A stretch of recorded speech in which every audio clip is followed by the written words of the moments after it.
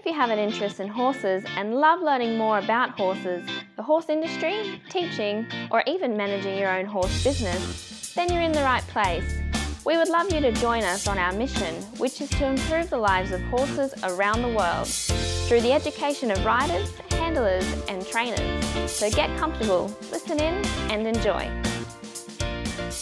Today's chat's been brought to you by International Horse College. International Horse College's motto is people safety and horse welfare, and you'll find this message throughout our chats.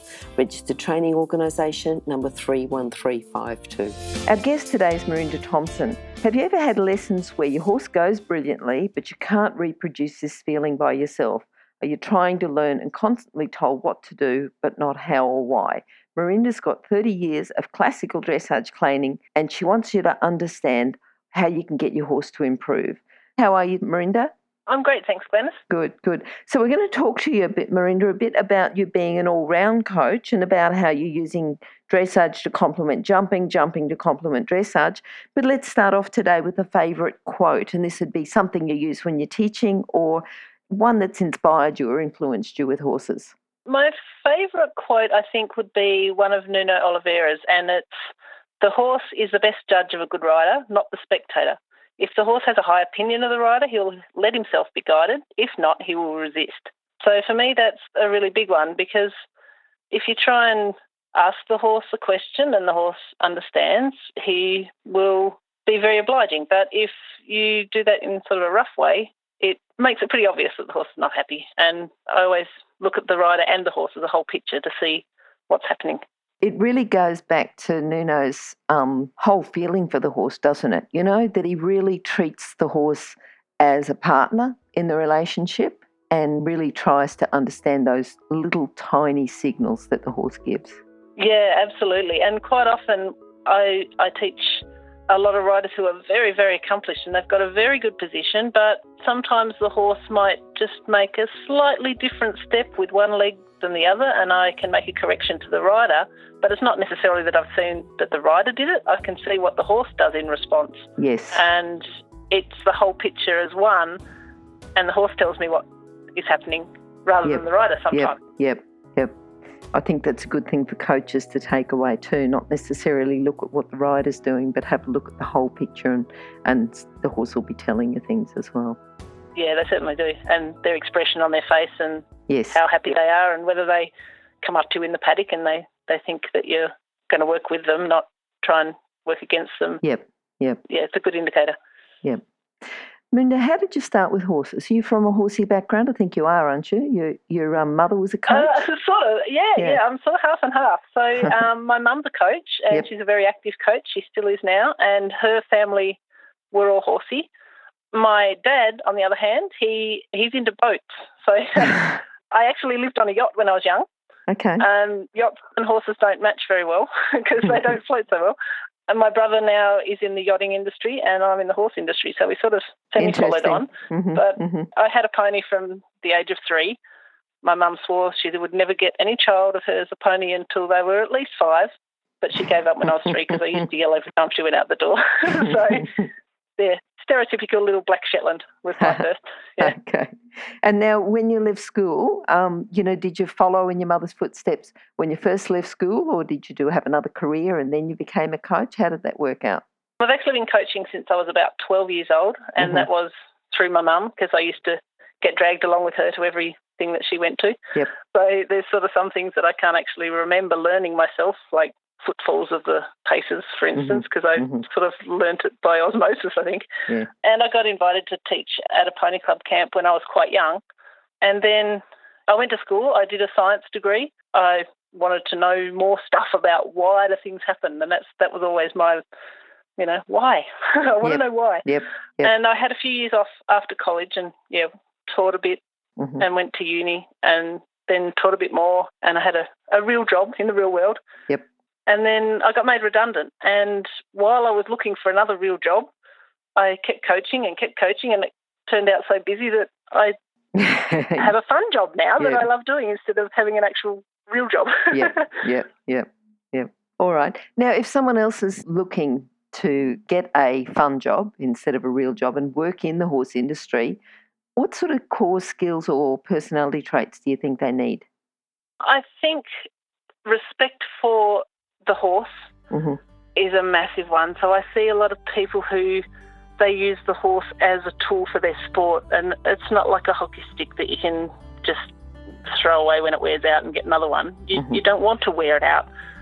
And you need lots of good basic horse management skills, which is missing a bit sometimes, I think. So, and that doesn't have to come from a competition background. That can be from a person who breeds horses, or from a person who is a stock person, or a person who just has a general all-round good observational knowledge of horses, and then apply that in whatever way you want to take your specialisation, if you like. So if if you want to, because there are lots of areas, aren't there, that you can work within the horse industry? Absolutely, but the foundation of them all comes back to, can you keep the horse fit and sound for a whole healthy, happy life for that horse, and make sure that you treat it as if it's going to live forever, and you want it to live forever, and you want to keep it as fit and healthy as you can forever, rather than just going, oh, it's okay, it's only going to last for 10 years and then I'll get another one, because I don't really like that attitude. That's not where I'm at all. So those basic horse management skills, they apply to every single discipline, whether it's an English discipline or whether it's, I don't know, polo cross or camp drafting or whatever it is. You have to be able to work with your horse and know when he's feeling good and know when he's not so healthy, and be able to manage all of that stuff. So that's the big number one thing for me. Look after the horse. All right. Now, you talked about, within your career, about how you got started with your mum. Who else has influenced you within your career? Did you ever have lessons with Nuno? No, sadly not. I did watch him coach once, and that was actually just before he died. Did come to Australia. But my main coach was Glenys Shandley, and she's now in her late 80s. She's still going. And she taught me pretty much everything I know. She's amazing. And part of it was, that I only realised later, was more about the terminology. So she would say, ask the horse, rather than make him do it. So it was sort of instilled into me that you ask something and you see what the response is. And if the response isn't what you want, then you ask again, or you ask a little differently. There's never any of this demand that it happens now, because then you make the horse not so happy to do what you're asking to do. So Glenys was my biggest one, and still is. She's amazing. And she was trained by Nuno. She was also trained by Franz Maringa and by Edgar. I only get to see her a few times a year because we live in different states. But she's been fabulous. And even with the jumping, I'm a jumping competitor, but she's been very helpful with that as well. And even when I go to jumping coaches or squad clinics, and she will say, the squad coach will say, your horse needs to do this more. But the way that they communicate it might not necessarily be in a way that I understand, but I'll go back and I'll say to Glenys, okay, this person said I need to do this. Can you help me? And within half a circle, she'll have fixed it, because I've had lessons from her since I was 7 years old. So pretty much she can sit there and give me 2 words and suddenly everything's all better. It's wonderful. The other coach that I have is Michelle Strapp, and I've been going to Michelle for 10 or 11 years.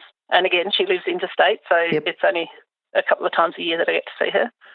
And that's been excellent in terms of she can explain to me in dressage terminology that I'm used to in a similar way that Glenys does, but then apply it directly to jumping. So that's what I was missing for a long time, because most coaches are either just a dressage coach or just a jumping coach, and the mixture of the two is fabulous. That's good. That's good. And as you say, that communication, so important, and even just that little bit of a change of word or just a slightly different explanation. I think it's an experienced coach too that can change the wording, change the explanation just a little bit. If you don't get it one way, they'll change it around a bit, tell you something a bit different to get it another absolutely. way. Okay, what about horses? Tell me about some horses that you've ridden, or if you've got one outstanding horse or a couple. Yeah, I've had a really lucky time with horses. I've had everything from the first little chestnut that was, he was amazing. I've had race horses off the track. I've had Shetlands. I've had some very nice little Australian ponies when I was first learning, after I went off the little Shetland, bred by Diana Morton, who is a carriage driving lady, and she is fabulous and she breeds beautiful ponies. And she actually gave my daughter her first pony recently, so she's kept the tradition going there. The ponies that I have at the moment, I've currently got an Irish sport horse who was meant to grow big and tall, but he sort of stopped at about just under 16 hands. And he is fabulous. He jumps 1.30 metre. He does advanced level dressage. He's recently sort of started turning into a schoolmaster, which is not where I thought he'd go because he's a bit quirky. But he is very, very good at telling me exactly where a rider needs some help. So I can put a rider on him and ask them to simply turn, and if they don't use the correct aids, he keeps going the other way. So he's wonderful like that. He doesn't hide anything, but he also doesn't do anything nasty. He just goes, no, this is where you asked me to go, so this is where I'm going. I have a little stallion who is just coming under saddle. He's not fully grown yet. Hopefully he'll get to about maybe 16-1, and he's a Hanoverian. And he is really quiet and really lovely, and he lives next to the other one. They just live in single-strand electric tape paddocks next to each other. He's got a super temperament, and I'm really excited to start working with him. And, yeah, I've got a couple of old retirees, and I've got a couple of young ones, and all the mixture, different breeds, different sizes, different colours. I'm not picky. They all have a lot to teach me. So, yeah, it's really, really good to be able to work with all different sorts of animals. As you're going through them, you're sort of talking about them, but then just telling us those, little bits of quirkiness or how you're excited to work with them. Is there one proud moment that you really think is a standout, or is it just you get bits and pieces sprinkled all the way through? Is it standout moments with the horses that you're training or with the coaches, the riders that you're training? What do you think's the proudest? I had a super proud moment here a couple of months ago. I've got a rider that I've been teaching for maybe 8 years or so. She's a young rider. She has a couple of thoroughbreds off the track. She's primarily a jumping rider. She went away for a little bit, and I rode a horse for a couple of times while she was away.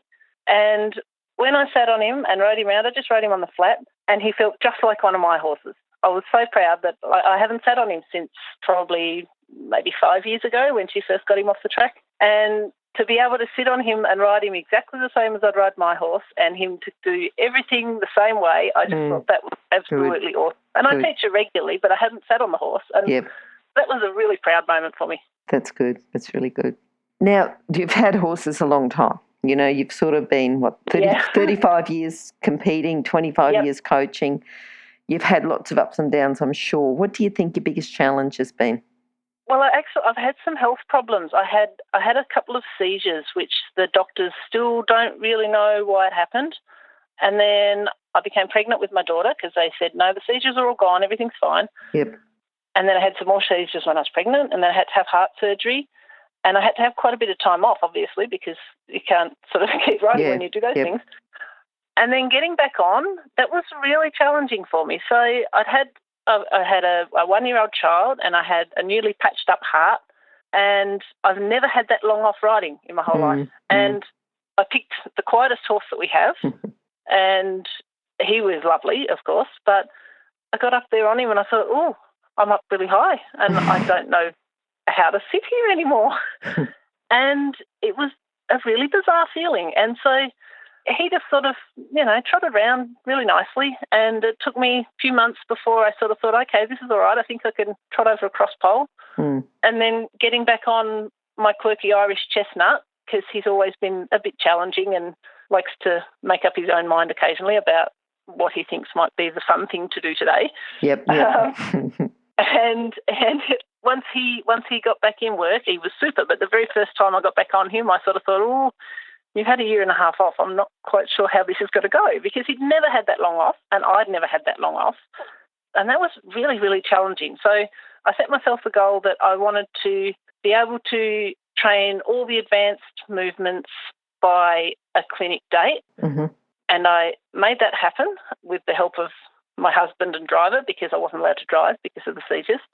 And got him going again. And then I started jumping him again, and then I started jumping the young horse again as well. And then I thought, this is okay. I feel comfortable again now. But it took a really long time. And I really feel for people who can't ride for whatever reason. That had sort of never happened to me before. So, it's pretty tough. But good horses and good support helps with a lot of things.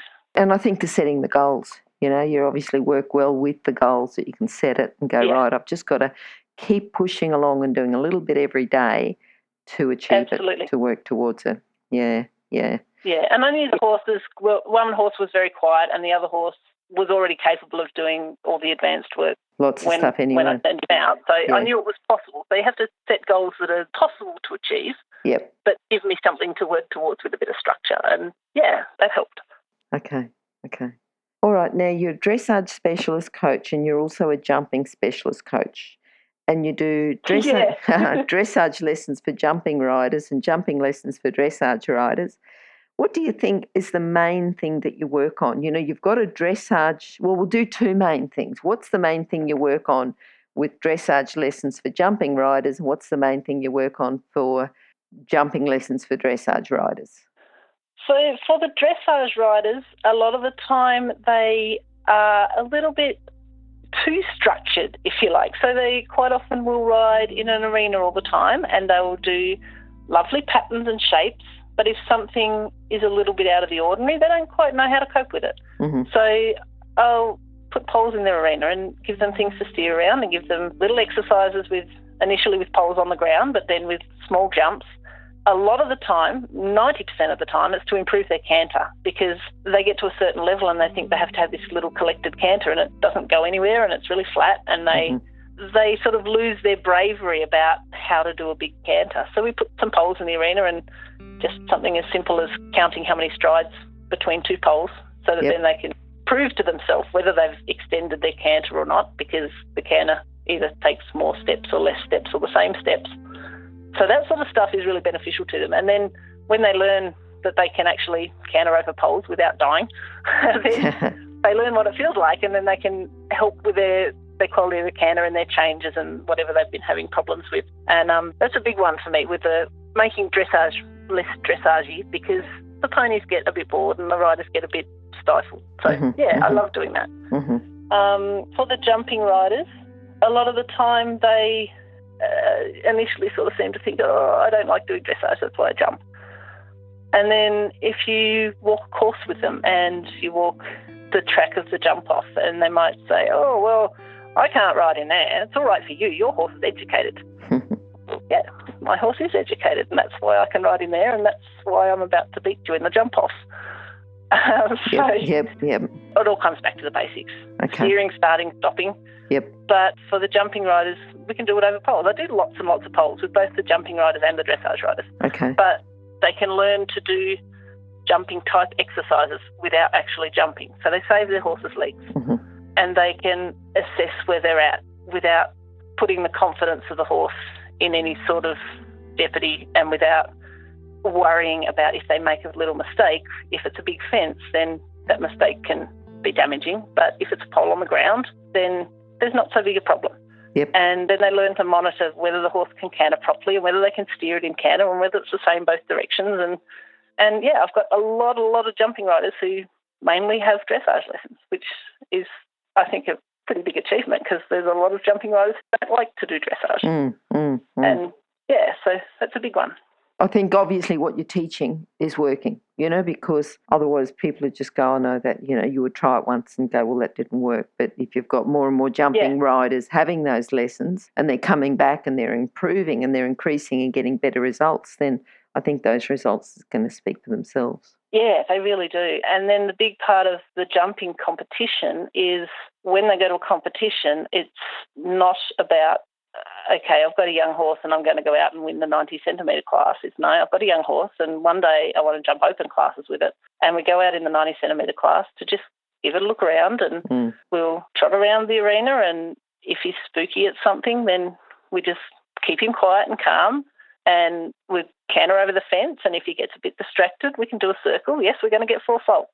Not a problem. It's a 90 centimetre class. We're training him to be an open horse. Yep. And there's a lot to say for losing, if you like, in a class, just so that you can train your horse to be better in the long term rather than just better for today, because that is a really mature way to look at it. And the riders have started to learn that, yeah, it's okay. We can go out there and we can do a circle or we can only jump the first 3 fences if he's not feeling himself, or if he's feeling great, then, yeah, we jump the whole course. And it's about how they feel, not about how they actually put the results on the board. It's how the horse feels today. It takes a more experienced rider, though, to look at the long-term result instead of just the short-term result, though, doesn't it? Yeah, it absolutely does. And that's something that training the rider to think about what happens next year rather than just think about what happens today. Yeah, keeping the horse happy and healthy and thinking about the life of the horse. Yep. Yeah, absolutely. Big focus for me. Yeah. All right, now thinking about being a jumping course designer, because you're also a steward and a course designer, within your course design, what do you think you have got like a favourite thing that you like to put in to test the horse, and why you put that in and what sort of test that you're giving the horse? The main reason that I did the course designing and became a course designer was to help my riders in lessons. So I don't build very much at shows. I do build a lot for clinics for my riders. And I have quite a few favourite exercises, but I wouldn't like to say one particular thing because it might not suit every horse. So it's got to be something for my lessons that will suit the particular horse that's in front of me. So the main reason that I became a course designer was to learn more about how do horses jump well and what type of fences and what type of lines will help produce a better jump in the horse and will help the rider's position and the rider's thought process about how they get to the next fence. And then when I see riders at home, at their own home, initially they might not have very much gear. They might only have 2 or 3 fences, but they don't know where to put them.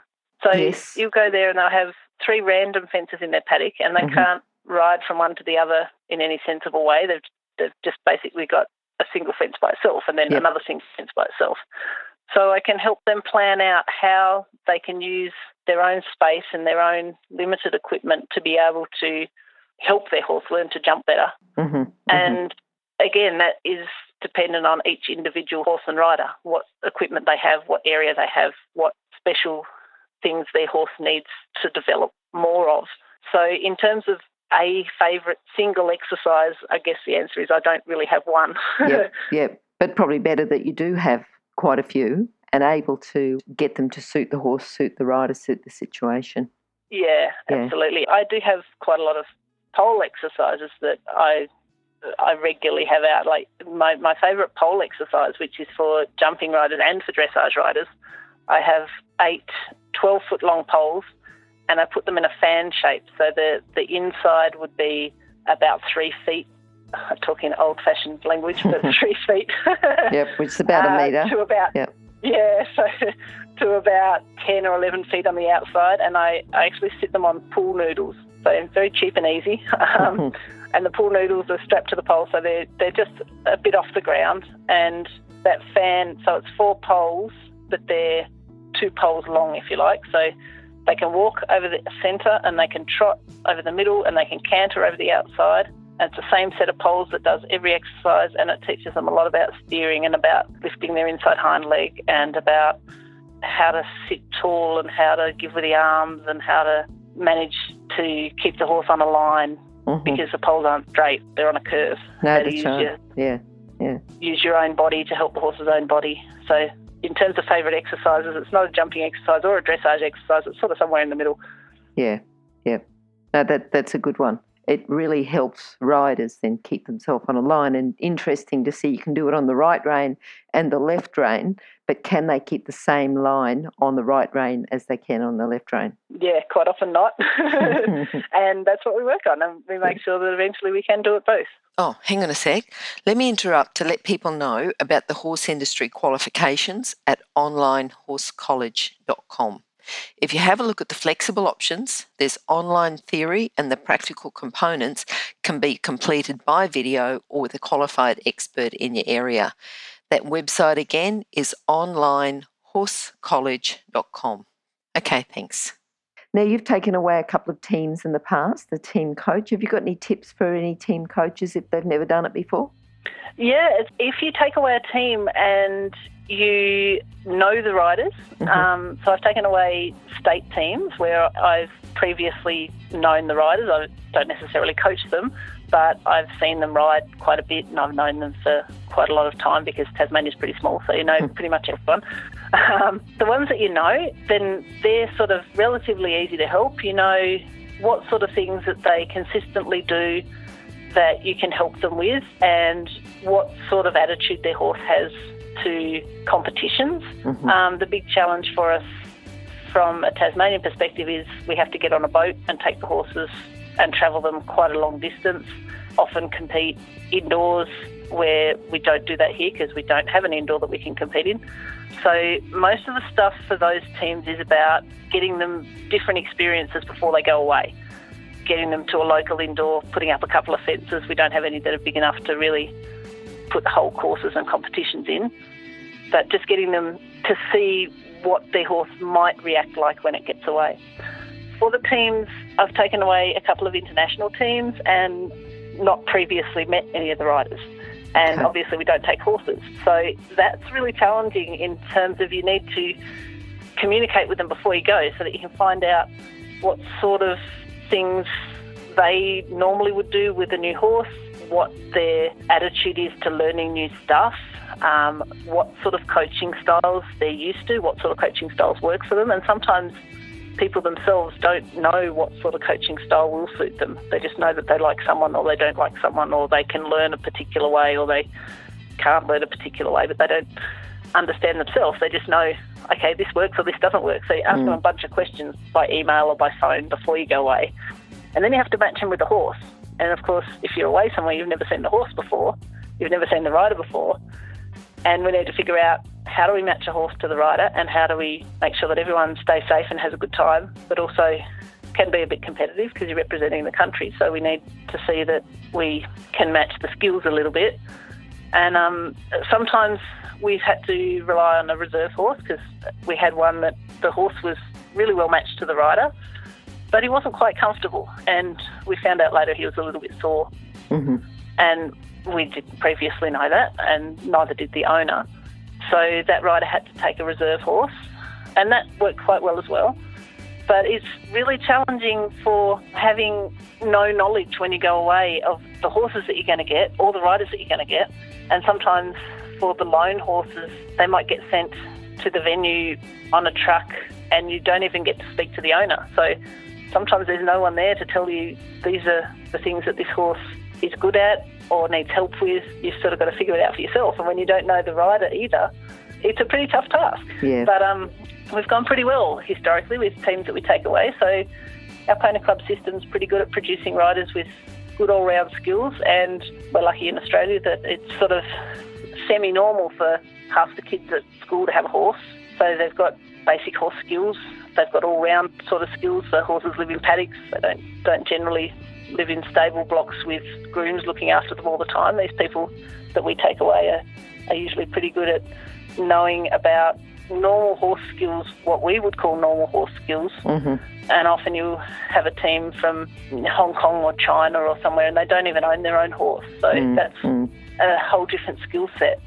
They're great to take away a bunch of young people and see how they go with learning about different countries and different horses and making friends with people that they've also never met each other before. Yeah, good times. Challenging but fun. Yeah. Yeah. Okay. All right, Merinda, have you got a book that you could recommend for our listeners? My favourite book is Horses Are Made to Be Horses by Franz Mariga. Yep. I love it. I reread it often. Unfortunately, it's out of print. I see it for sale every so often and I get my pupils to jump on it and say, buy this book because you can't buy it anywhere else. Yep. It explains things in a conversational type language. It's not too heavy in funny terminology that people don't get. So it's really good for anyone. Anyone can pick it up and read it and it makes sense. And as the title says, horses are made to be horses. They'd rather be out in the paddock eating grass. They don't have to come and be our partner. They need to be treated with respect as a horse. Okay, Merinda, I think everyone on the call will agree with you there. I think, that's the type of listeners that we do tend to attract. Now, what are you looking forward to now? Now I'm looking forward to my baby stallion having some foals. He's got a couple of mares in foal. So next season we'll have a couple of babies on the ground, and hopefully by the next season he'll be out competing. I've just backed him. He's still growing a little bit, so I'm not going to do very much with him yet. And so I'm excited to see where he'll go. I've got the one Irish horse that I spoke of earlier, and he's on a break right at the moment, but I'd like to get him out and start doing some working equitation. So we don't have any working equitation here in Tassie at the moment, but I'd like to start learning how to do some of that and put together a clinic and a group and see if we can have some fun with that.